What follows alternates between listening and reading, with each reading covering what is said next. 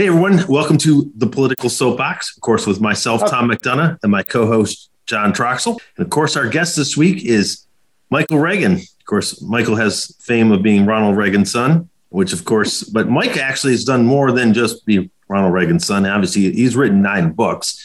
Of course, we want to get into some depths and things. Obviously, you have some opinions. And I think we'll have a little bit of fun with those opinions, and ours are lone. John and mine always are opinionated. So welcome to the show, Mike. Good to be with you. Thank you very much for having me. And I've interviewed you a couple of times in my career, and it's always great to hear. You had each time I've actually interviewed you, you've had always different stories. Ironically, I've had different stories about about Ronald. And it's been interesting that, the different stories that I've heard. And one of them, and I was telling John, he has some good stories. And just to get off the bat, there was one you talked about your dad when he was using his private jet as president. He was taking stuff to the poor. If I'm not mistaken, if I remember the story completely correct, when he got on the plane, he transported items, and no one knew he was doing this as president. But I don't remember exactly what the event was or why he was doing that. But I guess I want you to retell this story. Yeah. First of all, just get right. It wasn't his private jet. Okay. It might have been Trump's private jet, but it was not my dad's private jet. It was called Air Force One, and that was really somebody after he got out of office. You're right, did have a private jet and was flying him. And they were paying him $100,000 a speech to go to China to give speeches and what have you, and Japan and all around. And the media really went after him for making $100,000 a speech. How dare he do that and use his presidency or being the former president to get that kind of remuneration for his speech. And what they didn't report on is the whole back of the plane was filled with military personnel, families of military personnel in the places where he was going to speak. Mm-hmm. They hadn't seen their families because that's where they had been stationed or were stationed. And so he filled the plane up completely with the family members of those who were stationed overseas in the spots where he was speaking, so that they could be with their families a few days and spend time with their families. Of course, the press never reported that, but I'm not surprised because the press plays that kind of a game if you're a conservative or a conservative Republican. Yes, this is true. We've seen that in large form in the last, I don't know how many, 10 years at least for sure. News agencies, it has expanded a bit more. We went from just, MSN, and then, of course, CNN and Fox. Now it's expanded to multiple ones. So that is definitely you're seeing a bigger trend of that going forward, where there seems to be unfair reporting going on across. I mean, obviously, CNN's going to completely go Democratic. Fox News is completely Republican, and the rest of them are, depending on the day, I guess, or the way the wind blows, this is what I tell people. I tell people who ask me questions a lot of times. I said, people watch Fox to be pissed off at the left, and people watch MSNBC and CNN to be pissed off at the right. And what happens is everybody goes to bed at night pissed off. Yeah, it's true that. So, Mike, I'd like to ask you a question about that. So since we're speaking about news networks now, in the latest Nielsen poll of the third quarter of 2021, Fox News had 9 of the top 10 news shows, with only the Rachel Maddow show from MSNBC coming in at number 5. CNN didn't even crack the top 20. Their highest rated show was 23, and that was Cuomo Primetime. And we know that's going to go away for at least indefinitely. What does that say? Well, wait a minute. If they're going to hire back a guy who was relieving himself during a Zoom call, is there any doubt they're going to get Cuomo back? Well, yeah. Time? I mean, but what does that say, based on what Tom just said? What does that say when 9 of the top 10 shows are Fox News? What does that say that the American public are looking for? The problem with CNN and MSNBC, they come across angry. The reason Gutfeld's number 1 at night and takes ABC, NBC, and CBS to the cleaners is because Gutfeld makes you laugh. He gives you information, but he laughs at himself, and he laughs. Yeah. And people, I grew up with Carson, and people wonder why NBC Today show was always the number one show every morning. Well, it's because everybody went to bed watching Carson at night. That's why NBC was number one in the morning. It wasn't that the staff was so great, on the morning show. It's that Carson was so great at night. But nobody to this day can tell you what party Carson belonged to. He was just funny, and he made you laugh. And nobody will ever forget the tomahawk throw. They'll just never forget it. Oh, yeah. There's just stuff that he did that just brought you laughing. And Gutfeld makes you laugh. And so people can watch Gutfeld and watch Fox at night, and you get information, but it's not angry information. On the other shows, it's angry information. And people don't want to go to bed angry. They don't want to watch anger. They want to watch, give me some news. If you're opinionated, fine. But the fact is, don't be so angry. Yeah. Hey, and I wanted to ask you a question. I joined the Army in 1982. I served for 38 years. I retired as the senior enlisted person in the Department of Defense, working for General Joe Dunford and Secretary Jim Mattis. But when your dad was president, he made two very he made a strategic decision, and then his former vice president, who was the president, when we talk about pop-up conflicts, Grenada in 1983 and then Panama in 1989. And I think your dad was focused on making sure that our kind of anti-access aerial denial stuff around our nation, and that there was nothing that would upset the general order. Now we see those, the Atlantic and the Pacific aren't separating us from China and Russia anymore. China and Russia now have both been testing hypersonic missiles. Mm-hmm. China claims there's one around the world. Russia says they hit their target with their Zircon missile. What do we need to do as a nation, in your opinion, to make sure that we don't give any competitive advantages over to China and Russia, and to make sure that our country stays safe? Well, like my father said, during his lifetime, there were 4 wars, none of which were started because America was too strong. Right. It's always when America's too weak. And right now we're very, very weak. I mean, I was saying it a few weeks ago, if you want to put Grenada into the mix, the last war we won was in Grenada. I mean, think about that for a moment. But take Grenada out of the equation. The last war we won was the Second World War. And that's I would argue we won in Panama in 89. I was a part of that. Yeah, but you can make the argument, absolutely right. But the fact is today, since then, what have we been doing? Yeah. We need to be fighting more like Reagan or FDR or Bush, and not fighting like in retreat, which is what we've been doing. When you go to war, you go in to crush the other guys. FDR understood that. You crush them. The reason Japan, the reason Germany are where they are today with the United States is because they remembered that they were absolutely crushed in the Second World War. No one played patty cake, baker's man with them. We crushed them. And they remember that. And they know that America at any point in time could do it again. But to allow a war to go on 20 years, please. Yeah. And with what's the get out of town program? What's that all about? But 20 years you allow our military to be in a place like that, occupying. What is going on? And people watch that. The world watches. It's how you finish. And our finish was terrible. And we haven't done anything to make it look any stronger, if you will, because of what's happening with the military, with this whole woke operation that they've got going on now and everything else. Military, you're trained to break things. That's what you're trained to do. And win wars, you're not trained to go, can I take you to dinner? This is not what the war's all about. My dad understood that. I don't know if I ever told you a story about my dad, who was, in the cavalry. And in fact, the cavalry flag is the official flag of the USS Ronald Reagan.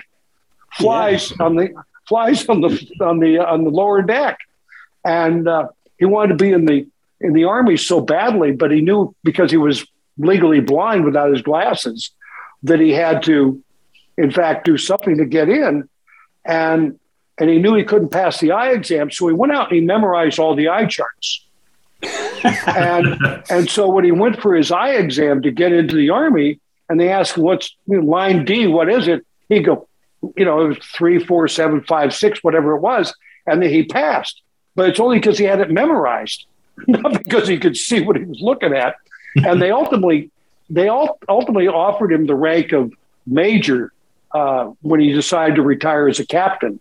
He did over 300 videos during the Second World War for the military, training videos. And when he was going to retire as captain, they offered him a major. And they said, listen, he said, I can't take a major position because to me, that belongs to someone who's able to go overseas and fight the enemy. If I went overseas, I don't know who I'd be shooting because I couldn't see him anyway. So he saved the major, retired as a captain, from the Army. It worked out pretty well in the long run. But again, that was just Ronald Reagan. And that's how I kind of grew up listening to the stories. And I learned about America, sitting in the right front seat of a station wagon, driving out to the ranch on any given Saturday morning, regaling me with Army, Navy, Marine Corps, Coast Guard songs and telling me stories about America. So I learned about America. And I don't think we do that enough with our own children today. We always look at the schools and expect schools to teach our kids. Well, that's worked out terribly. Sometimes we have to say, hey, we have to be the ones to instill this into our own children and not be afraid to talk about it. And one of the things your dad did extremely well is in remembering this, growing up in that time period, was I was proud to be an American. He definitely made America feel Americans feel good to be about American. And, Buy American was when that thing really started to take off. I mean, every bumper sticker on every back of every truck was Buy American, and that was all. I told some young people up at the Ranch Center a couple of weekends ago, Young America's Foundation bought the dad's ranch in 1998, kept it pristine exactly the way it was the last day my dad was there. And I told these young kids, I said, the problem with America is we forgot to love her. We need to learn to love America again. And what you're seeing right now is the lack of love for our own country. And when we learn to love our country again, things will start to change, but not until we learn to love America again. And we don't love America right now for the most part. We listen to nothing but negative about it. We buy into the negative stories about America. But we need to get away from that and say, hey, what is it about America that I can love? And, all you have to do is look at the southern border or whatever else. There's people trying to get into America. They're not trying to get into Yugoslavia. They're not trying to get into any place else. They're trying to get to America because of the opportunity, here in America. And we just need to learn about love her again. What do you think your dad, since we just mentioned the southern border, what do you think your dad would have thought about the detention centers that we have for all the immigrants that currently are? Well, see, first of all, you have to think they would be there. Yeah. If my dad were there. See, I don't believe they would be there. If my dad were president of the United States, they just wouldn't be there. Now, on the other side of the coin, I would tell you that my father would more than likely support the children who were brought here by their parents as children, brought into the United States of America, who have lived here most all their lives. Many of them don't even know Spanish. They only know English. They've gone to school here, gotten jobs here. My father would probably find a way to help them, stay in America without the worry of being kicked out of America. I think that's the kind of heart that my dad had. He would just do that. He wouldn't blame children for what the parents were in fact doing. I'll tell you a story. Young man who came to the United States with his parents as a child in the 1970s, came in and became an American citizen along with his mother and father under the Simpson-Mazzoli Bill in 1986, and became an American. When he turned 18 years of age, he joined the Navy because he wanted to fight for the country that allowed him to become an American citizen. And when the USS Ronald Reagan was in fact commissioned and christened back in 2001 and 2002, he signed up and volunteered to serve on the USS Ronald Reagan because he wanted to serve on the ship named after the man who allowed him to become a citizen of the United States of America. And we have a foundation, the Reagan Legacy Foundation, and we provide scholarships to men and women who serve aboard the USS Ronald Reagan, along with their family members who are left home. And those who are trying to better themselves, we give them checks also. But this young man, for 2 years, we gave him $1,000 checks. And the reason we did is because this kid that came here illegally with his mom and dad, who became a citizen under Simpson-Mazzoli, who joined the Navy, who went to the Reagan and decided to serve on the Reagan, was mentoring 75 sailors on the Reagan to make them better sailors and better educated for their future. And these are the stories that never get told. Yeah. But he was a great kid. And there's a lot of those great kids out there. And my father would know that. And my father would find a way to help those kids and not hold them accountable, responsible for their parents bringing them to America as children. Children didn't have a choice. They had no choice. But they came, and he would find a way. So, Mike, since we're talking about the southern border, one of the things in this new infrastructure bill that just came out is one of the pages in there is eliminating the need for a Social Security number to earn child tax credits, which some on the right side of the aisle are against because they're saying that illegal immigrants we will be able to apply for these child tax credits, and it could cost upwards of $2 billion that illegal aliens will be able to get because of the lack of this. How do you think your father would have handled all of this? Having said what you said about the children and everything, how would he handle things like this when there's so much polarization? Yeah, well, he wouldn't. Well, there's polarization because of the leadership. Yeah. That's why there's polarization. You need a leader that doesn't polarize everybody.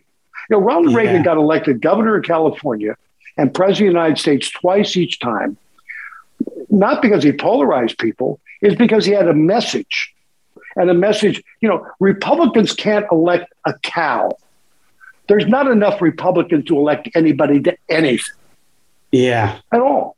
You, in order to elect a Republican, you need independents, you need moderate or conservative Democrats, you need them to cross the aisle. That's how Ronald Reagan got elected, both in California and as president of the United States. And I ran into a lot of people back in those days and today who disagreed with Ronald Reagan politically, but they liked him and they trusted him. Mm-hmm. And that really overshadows when you really think about elections. Why did Hillary Clinton lose in 2016 to Donald Trump? Donald Trump had a better message. Nobody liked Hillary. Right. That's what it was all about. It was the hate Hillary syndrome. Why did Trump lose this time? The hate Trump syndrome. Yeah. And that's when people go out there, well, you could talk about taxes, you could talk about this, and there's people that vote on those issues. They're one issue people. But at the end of the day, I think the independents, which kind of make things work, the independents, go to the polls and vote for the person who's most likable. Who do I like the most? And they mark their box. The most. Yeah, you're right. Who do I trust? And that showed out in the Virginia race where Youngkin and Sears were the most likable, and the people of Virginia said, these are who I want in these leadership positions. And I've known that for so long. The problem I have, and you alluded to in the beginning, I'm son of Ronald Reagan, I've done this. The fact is, I offer my service to anybody. I don't charge anybody anything. Anybody want to call me on the phone who's running for office and just get some insight? I'm available. But, like I said, Donald Trump called me. And back in 2015, And I said, he said he's going to run. I said, well, if you're going to run, stay away from Manafort and what's his name, the other guy. Manafort, Bannon. Not Banner. Stay away from Manafort. Yeah. I said, if you hire Manafort, you will rue the day. Why? Because Manafort worked for my dad. I fired Manafort from my father's campaign. Yeah. And the other sleazeball that from Florida that works with him a lot. But he didn't. Roger Stone. Roger Stone. I fired Stone. Yeah. I fired Stone. I fired Manafort, John Sears, the whole thing. My father called me on the morning of the New Hampshire primary, and said, listen, I have a news release for you. I need your approval. I said, what the heck do you want my approval for? He said, because you're the only guy who told me what was going on and nobody else would be honest with me. And you were. I said, what about? He said, you were honest about what was going to happen in Iowa. And my staff was telling me something else. And you said what you said. So I want you to approve or disapprove the press release. He said, let me read it to you. And that was a press release firing Sears, Stone, Black, the whole operation. And I approved it. To be honest with you, I said, yeah, do it. He says, you'll be hearing about this in your 7 o'clock news out in California. And I said to myself, you going to win today? He says, yeah. I said, okay. Because I thought if he loses, they're going to blame me. Yeah. Who's the guy that fired those people? But again, that's what frustrates me is the fact that I make myself available. And they don't care because they just see me as one-dimensional. Yeah. But speaking of I've known you for a long time, and we follow each other on Twitter. We've been doing this for years. I don't see you as one-dimensional. I see you as the dimension. I see you as you tell the truth, however it hurts. You say what the truth is, good or bad. Trump wouldn't call me during the whole campaign, this last campaign. So you saw me on Twitter. I just kept on telling him what he needed to do. Yes, you did. And people get mad at me because, you don't like Trump. It has nothing to do with like or dislike. If you want to get reelected, here's the things you need to do. Yeah. You were honest. How many times did I say, if you don't follow this, you're going to lose? Yeah. You harped on him for a while about things and no reaction from his camp, which was, I actually was like, I rolled my eyes. I can't believe you're saying this point blank to him. And he's not, and he's on Twitter all the time reading everything. At the time he was, and he didn't comment, didn't even acknowledge it. And I thought that was just that you're going to lose. However, you do notice I'm not on Fox. Yeah, I did notice that. Yes. So, Mike, having said that, the midterms are coming up next year, and then the general election in 2024. Who are going to be the key players for the Republican Party? And just, do you think former President Trump's going to run again? Well, I tweeted about this, and I think I wrote a column about it also. Newsmax, by the way, keeps all my columns. They grab them and put them all on Newsmax in the opinion section every week. I said, if you want to have Trump be there available for you for primary season, I'm not going to argue with you, but I would keep Trump away in the general election because if you allow the Democrats to use Trump in the general election against you, you may very well lose because you'll never get your issue out. You'll always be defending yourself on the Trump side. Look what happened in Virginia. They kept Trump away. And they ended up winning, and they were able to define what the issues were. If you have Trump involved, Trump's going to want you to talk about Trump. And they're going to ask you about November 3rd. They're going to ask you about January 6th. You're going to be caught up in Trump's issues instead of the issues you want to put on the plate. So I think if the Republicans stay away from Trump in the general election, I think they're going to do very well. But if they bring him in, I think they won't do very well at all. And I have said this, and I'm not going to, I'll say it. I think if Trump wins in runs in 2024, he could lose by a bigger margin than he lost the last time, because the people who voted against him the last time are still going to vote against him. They're still going to vote against him because it's such a hatred. You need to find someone that's going to embrace people, have a message, and bring Democrats, independents, and others in who will vote for you to move the country forward. I think if Trump is the guy, I think we could be in a lot of trouble in 2024 in the presidential race. And that bothers me. But we need to keep him away in the general elections of 2022 to allow our candidates to carry the ball, let their issues carry the day, and let them win like we did in Virginia. Yeah. Any ideas on who you think good candidates would be? DeSantis out of Florida? I think there's Ohio. Yeah, I think there's some good ones. You got DeSantis, you got the governor up there in Dakotas, you got former governor down there in the Carolinas. So you got there's a lot of people out there. We tend to do better when we elect governors than we elect senators or congressmen, because they have a long history of votes that can be used used against them in a primary or general election. That's why we elect governors. I think governors are better to elect because they've actually governed, which is important. And you're seeing that now with this president. He's never governed. He's never run a business, but he's never governed. And so he's all over the map every day, listening to everybody and so on. So I think it's important to look at the governors and what governors that we have out there who are more than capable of running for president of the United States of America. And I think we could do well with a governor instead of a member of the Senate, member of the House.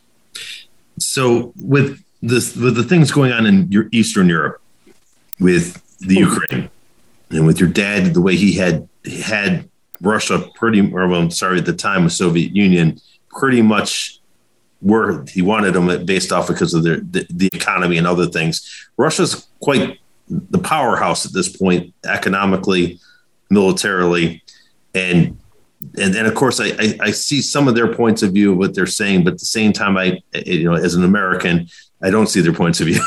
But this whole issue about the Ukraine and how they're pushing it pretty hard and the way they're going at it, and with Europe. We're uncertain as the United States. Europe buys their natural gas to heat their homes in winter from the Russians. Mm-hmm. So you think this could play into Putin's hands and the ability to be able to manipulate Europe's opinion and its wavering support behind with the rest of NATO? Do you think that's going to impact NATO's decision to how it's going to react to Russia if Putin does invade Ukraine? I mean, NATO's going to react. NATO's going to react the way the United States wants NATO to react. Okay. And the problem is, as Russia looks at us, as China looks at us, nobody's paying a price. China hasn't paid a price for the virus. They didn't pay a price for what they've done in Hong Kong. They're paying no prices for the flyovers they're doing with Taiwan. They didn't pay a price for the what they have in the South China Sea. They haven't paid a price. I mean, and you go back historically, go back to the Second World War. When Germany went into Poland, did Germany pay a price? No. And it's, at some point, you got to do something about this, and we've done nothing. We've done nothing to China, and Russia is looking at this, not paying a price. What we shut off our own oil, and so Russia picked up the balls. Hey, we got it. Don't worry about it. And we're begging the OPECers again. That's what we used to call them. Back in the 70s and 80s, we called them OPECers. And now they're being begged to give us oil to bring the prices down. But people forget historically, back in the days of Clinton, they wanted gas to go to $5 a gallon. Why? To have electric cars, electric vehicles. So they finally have the $5 a gallon out here in California and other places. But I worry for the Ukraine. Because they're looking to America for leadership, and they're not getting any leadership. And it's only that leadership will keep Russia out of the Ukraine. That's only, and they don't see it. The whole Eastern Bloc looks to America, who freed them. People need to remember, these people haven't been free that long. I was at the 20th anniversary of the fall of the wall, and a couple of days later went to Poland because I was invited there by the president of Poland. That's the group that died a couple of months later in that tragic plane crash. Yeah. To be there for their anniversary, 20-year anniversary of the fall of communism and freedom to them. And I had breakfast that morning with the president of the country, and through an interpreter, he asked me, "Why did your president, that was Obama, why did your president take away our missile defense system?" I said to him, I said, "Don't ask me. The person you should ask is Putin. That's who you should ask, because that's who's pulling the strings of Obama." And then he said to me, he says, "Well, who do you think's running your foreign policy?" And I offhand said, "We think George Soros." And he looked at me and says, "That's what we think." And it's true. What's George Soros doing? He's got the attorney generals in all these states, that he's backing. I mean, he is a cancer on the world, and nobody wants to hold him accountable. So if we're not going to hold people who are cancers on the world accountable, then we're going to get what we deserve. Unfortunately, it's going to be my grandchildren who will be fighting the Third World War against China, because we're doing nothing at all. And so you look at NATO. NATO looks to America for leadership. There is no leadership. Kamala Harris? There is no leadership in America. And until America is strong, we lose in all areas. All areas we lose. Yeah. So speaking of that, we've seen Chinese predatory economics in Africa, and then, they've taken over the airport in Uganda. They've built a naval base in Djibouti. Russian adventurism is in Syria. It's in Egypt and now in Libya and places like that. So now with us exiting Afghanistan and with the reduction of forces in the Middle East, what do you think the future is going to hold in the Middle East concerning Israel and Saudi Arabia? And then how do we deal with not only Iran and its proxies, but these terrorist organizations that potentially, in my opinion, will continue to grow and look to export their spectacular kinds of attacks to Europe and even further west? I was speaking many years ago to a very high-ranking lieutenant colonel who wrote a book called About Face. Oh, yeah. I don't know if you ever read it, about Vietnam. Yep. Absolutely. Yes. I know that, by the way, that high-ranking lieutenant colonel very well. Best book ever written on Vietnam. Best book ever written on Vietnam. And I asked him one day, I said, "When do you think there'll be peace in the Middle East?" He said, "When they're all dead." Wow.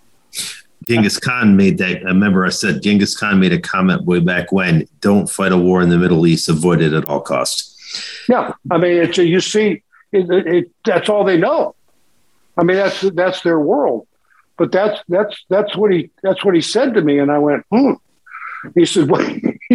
I said, "Well, what would you do?" He said, "Well, Mike," he said, "if I was in charge, I'd build a 100-foot wall around the Middle East. And I'd have one 101-foot tall ladder. And I'd go up to the top and I'd throw all kinds of armaments into the Middle East. And every 6 months, I'd go to the top of the ladder and I'd look in and they're still shooting at each other. I'd just take the ladder down. I'd put it back up and do it again. At some point, I'd go to the top of that ladder to be one son of a bitch still standing. I'd shoot him. But okay. Yeah. Interesting. And you know who I'm talking about, right? Absolutely. I know him very well. I spent 3 years in the Pentagon during the Trump administration, and that guy was a key player there. Yeah. So, yeah. What can I tell you? Yeah. The Middle East is always traumatic. But the Middle East, again, you need America. Again, America has no say. What we did when we got out of Afghanistan, what chips do we have to play? Yeah. What chips do we have to play now? None. So you have to rebuild your chips. We don't have any. And we still have people there. Yeah, absolutely. Yeah.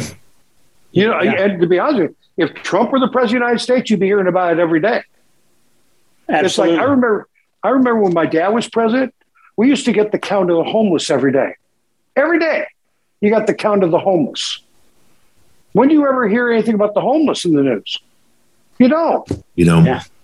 And you look at these blue cities and the homelessness in these blue cities, but you don't hear it. But every day of my dad's presidency, we hear the count on the homeless.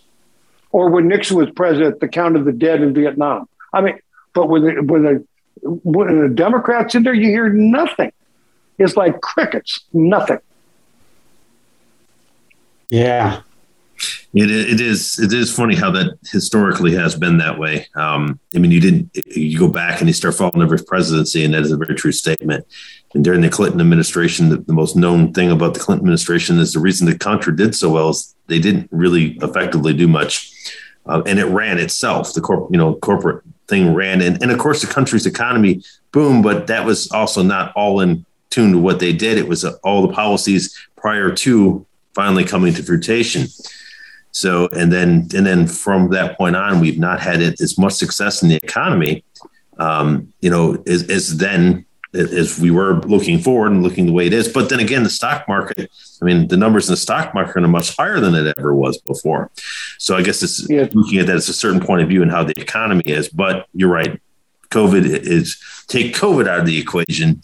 Prior to, we were doing all right unemployment wise in numbers. But you're right. The one thing we don't hear about is the homeless anymore. We don't hear about it. It's like there's nothing wrong in LA. It's a beautiful town.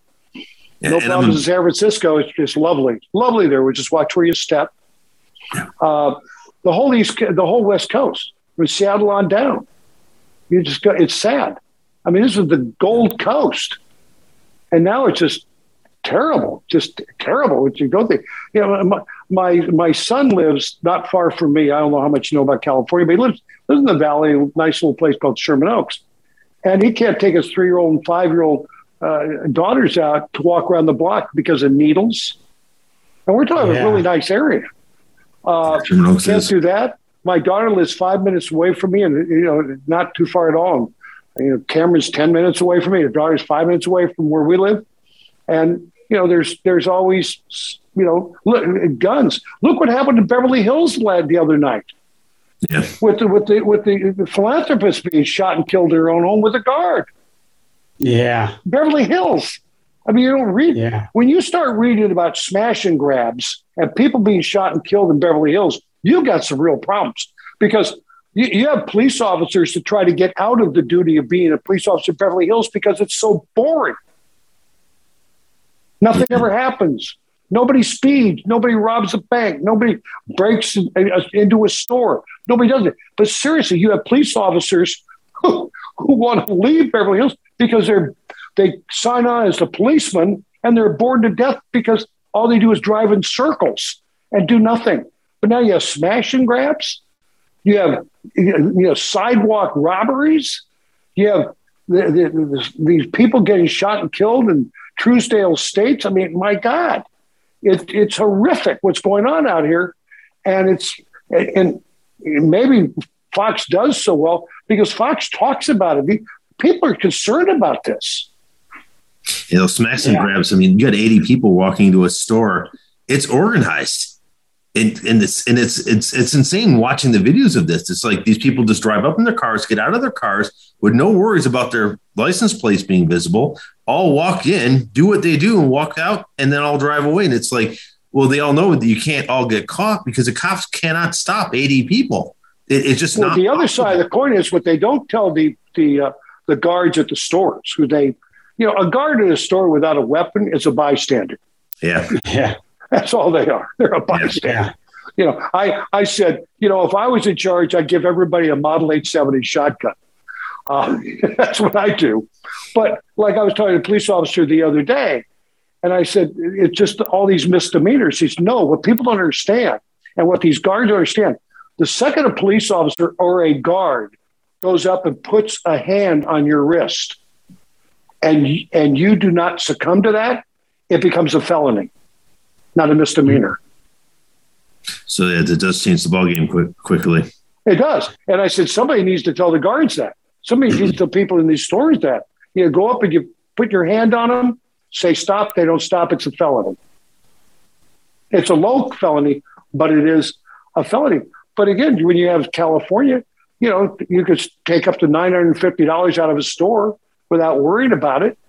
I mean, there's a problem with a bunch of guys run into a store and one guy's got a calculator. Yeah. Yeah. Yeah. Along those same lines, Mike, I talk about this all the time. We hear all the time about the 6th of January.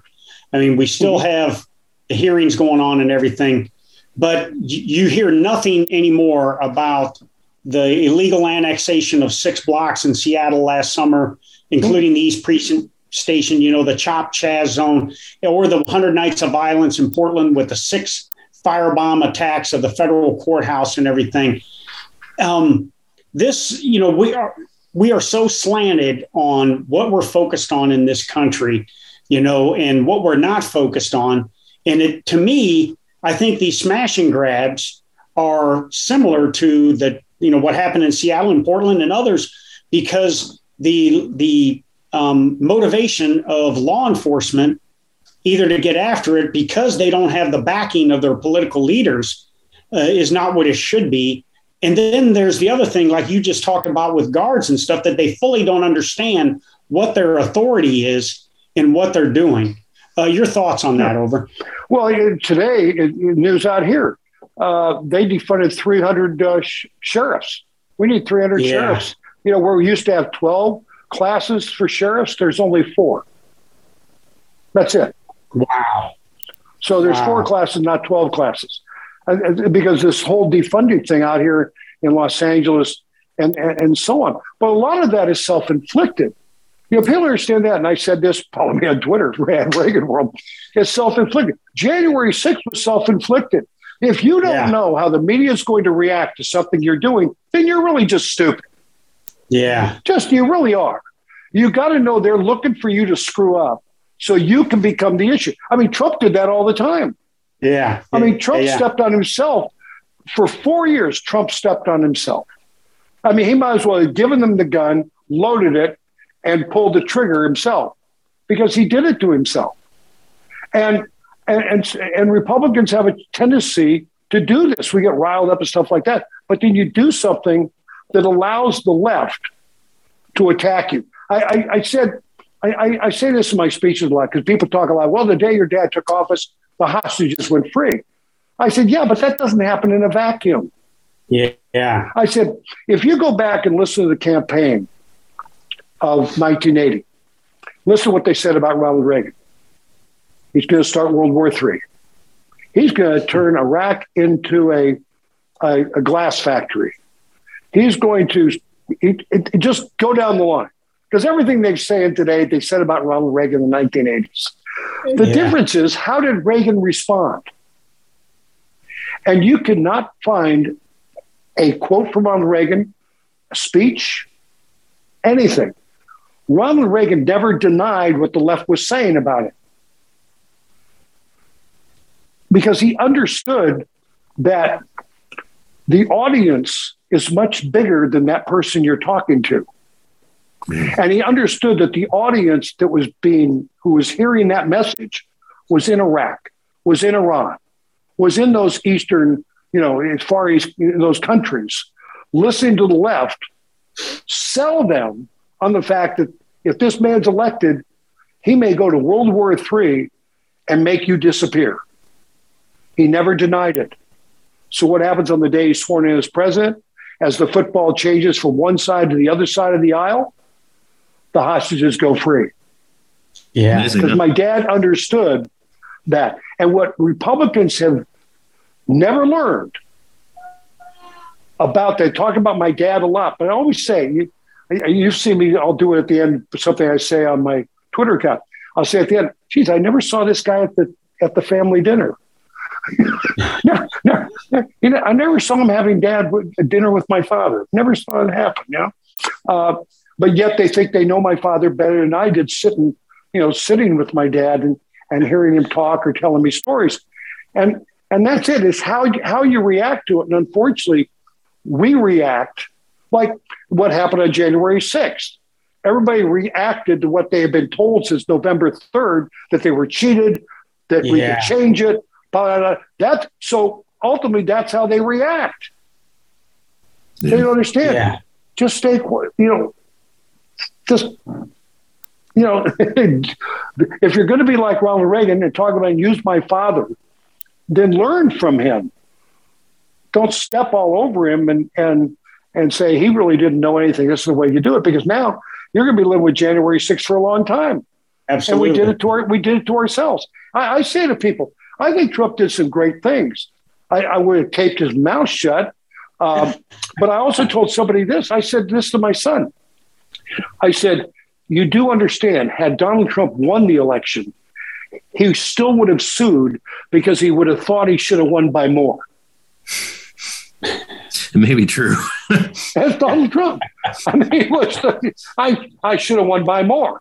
And go out there and sue somebody because it's the way it is. But one thing I can't get over, I'll never get over, is the way they threw the vice president of the United States under the bus. Yeah.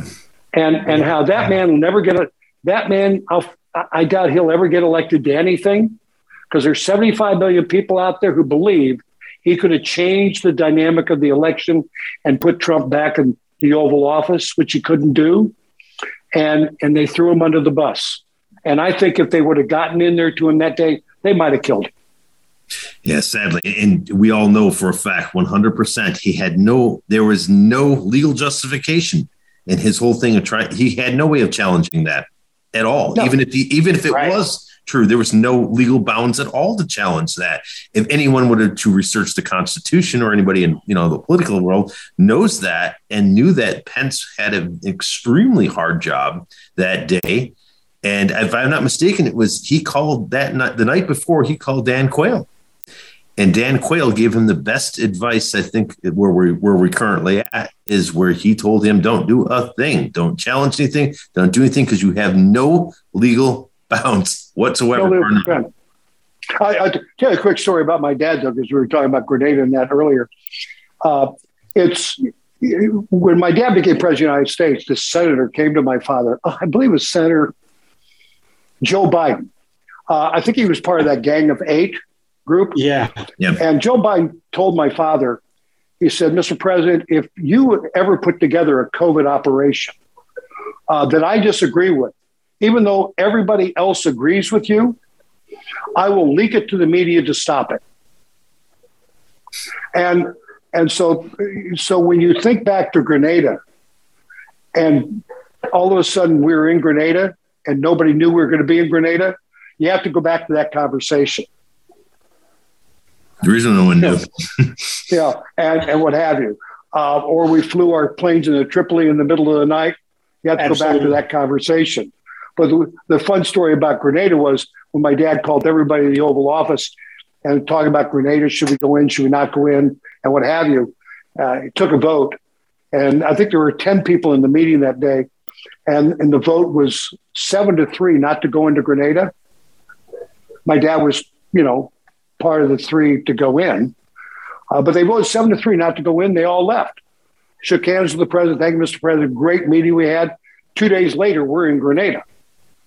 And one of the senators called my dad and said, Mr. President, I was in that meeting. You took a vote. And the vote was 7-3 not to go into Grenada. How come we went into Grenada? He said, well, because my 1 vote canceled your 7. So true. I love it. Yeah. Yes, I love it. That was great, and it's so true. I mean, he did the Democratic thing, and the whole thing. What we have in democracy. Did democracy in its best. Asked for the best advice, and then analyzed the advice and did what he wanted to do. Because and you're always going to have people. You're always going to have people in your own party you disagree with. You always are. Yeah. But that doesn't mean you throw them out of the party. Republican Party isn't big enough to start launching people overboard all the time that you disagree with. Yeah. Because you'll find a lot more areas you agree with than you disagree with. Yeah. And so to launch people overboard, you're going like, wait a minute, we may need that vote at some point. My dad really, understood all of those equations when it came down to it. He had people in his own party that didn't support him, but he didn't launch them overboard. he found ways to get along with Tip O'Neill. I mean, the largest tax break in American history came to us because Tip O'Neill took to the floor of the House. But how did that happen? Because my dad invited Tip O'Neill and his wife to the White House for dinner. And the next day, Tip would go back to his office, say, I'm going to carry that legislation on the tax break for the president. And they looked at him and said, are you nuts? You disagree with this president on everything he stands for. If you put it on the floor, there's enough boll weevils, that's what we used to call them, on the floor they're blue dogs, they're boll weevils then. Enough boll weevils on the floor, they'll vote for it and it'll pass. What did the president say? What did he promise you? He didn't promise me anything. He didn't promise you anything? Well, what did he say? He never talked about taxes all night long. Wait, he never talked about taxes all night long? Then what the hell did you guys talk about? Well, he said he talked about America, talked how great America was, how great her people were, and how the two of us together can make it better for every American. And before I knew it, I'm having wine with the president. We're telling Irish stories. Oh, he also said that anybody who voted for the bill, he wouldn't campaign against in the next election. But I'm telling you today, I'm going to take it to the floor of the House. But that was Dad. He just disarmed you with the guy he was. Just disarmed you. That's it. What he said to Mikhail Gorbachev. He says, you don't have to come to terms with us, but if you don't, I'll just bankrupt you. So true. Do you think his acting career helped him in his ability to sway people? Oh yeah. Yeah. You learn it. Because the camera never lies. Yeah. The camera never lies. Just look at your politicians. Look at them when they're on camera. The camera never lies. And Dad understood that. Yeah, because there was nothing ever on camera. Anything he ever did, he was always picture perfect. And presidencies, when you look at it and going back and start looking at the most modern presidency, he had a picture perfect presidency. He said the right things at the right time all the time. He did. Yeah. He did. And he spoke. Remember, he never used the word I. It's always we. He embraced the American people. He embraced the American dream. My God, he lived the American dream. Coming from a kid from Dixon, Illinois, who had to drag his father off the doorstep of the house on Christmas morning because he had passed out from drinking, having to get a scholarship a poor person scholarship to go to Eureka College. Mm-hmm. He lived the American dream and he understood the American dream. And so he spoke for so many people when he got up to speak. If you listen, people listening to this podcast and what have you, go back and listen to his speeches because you'll find that my father spoke to us in parables. Think about that. He spoke to us in parables. He spoke to us with stories. And we embraced the story. That's how he spoke to me or spoke to Maureen. Half his kids understood the story. The other two are still working on it. But again, he told us stories. He was the first one to bring heroes to a State of the Union address. First one to salute getting on and off Air Force One or Marine One. First one to speak on D-Day at Normandy, France. So many firsts because he just felt it. Maureen and I used to joke with us, say, your dad's running for president. They would say, no, he's actually running for his Eagle badge.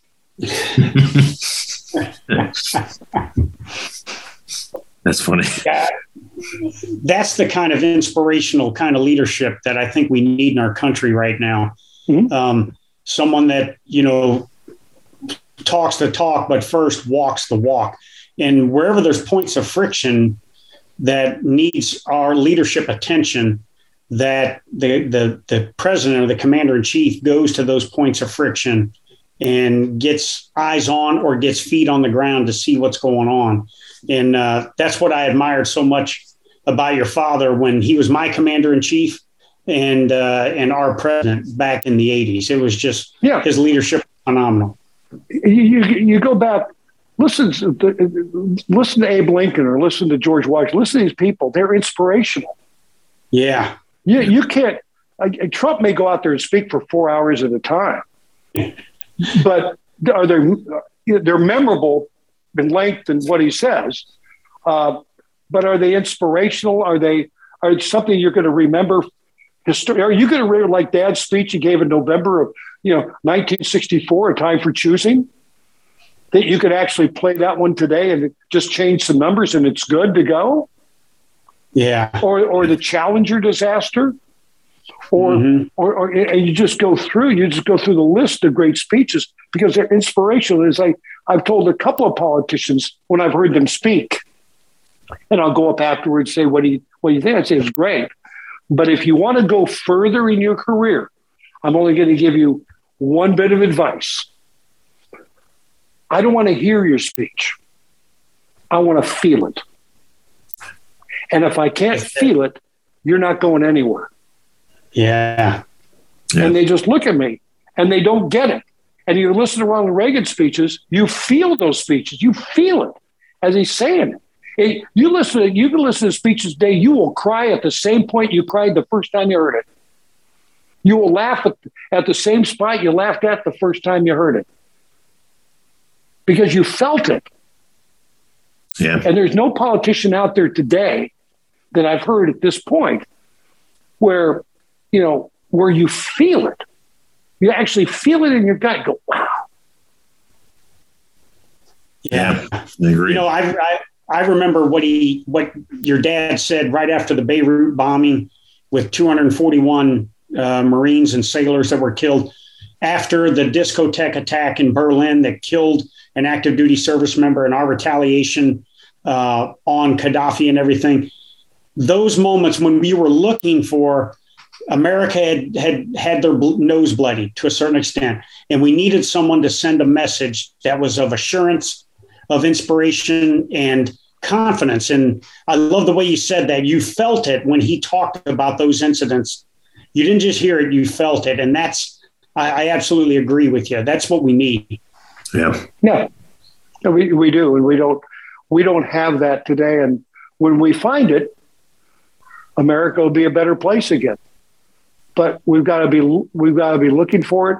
And as I said, we've got to learn to love America again and find someone who wants to represent us that loves America, maybe a little bit more than we do, who can take us to the next mountain.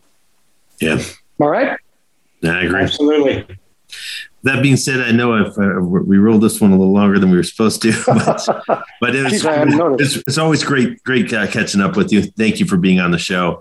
Definitely, you got a lot going on, and again, I enjoy reading everything you do say on Twitter each day.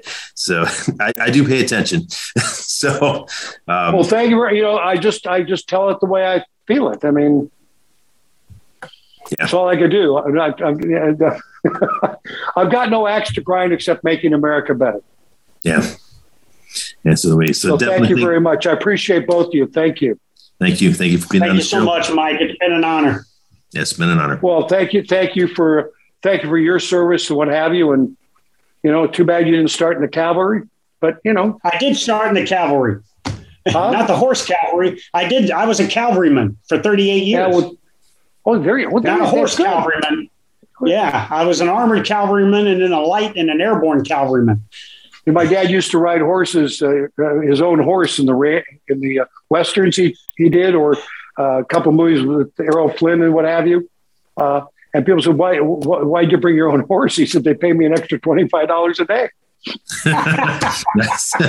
That's great.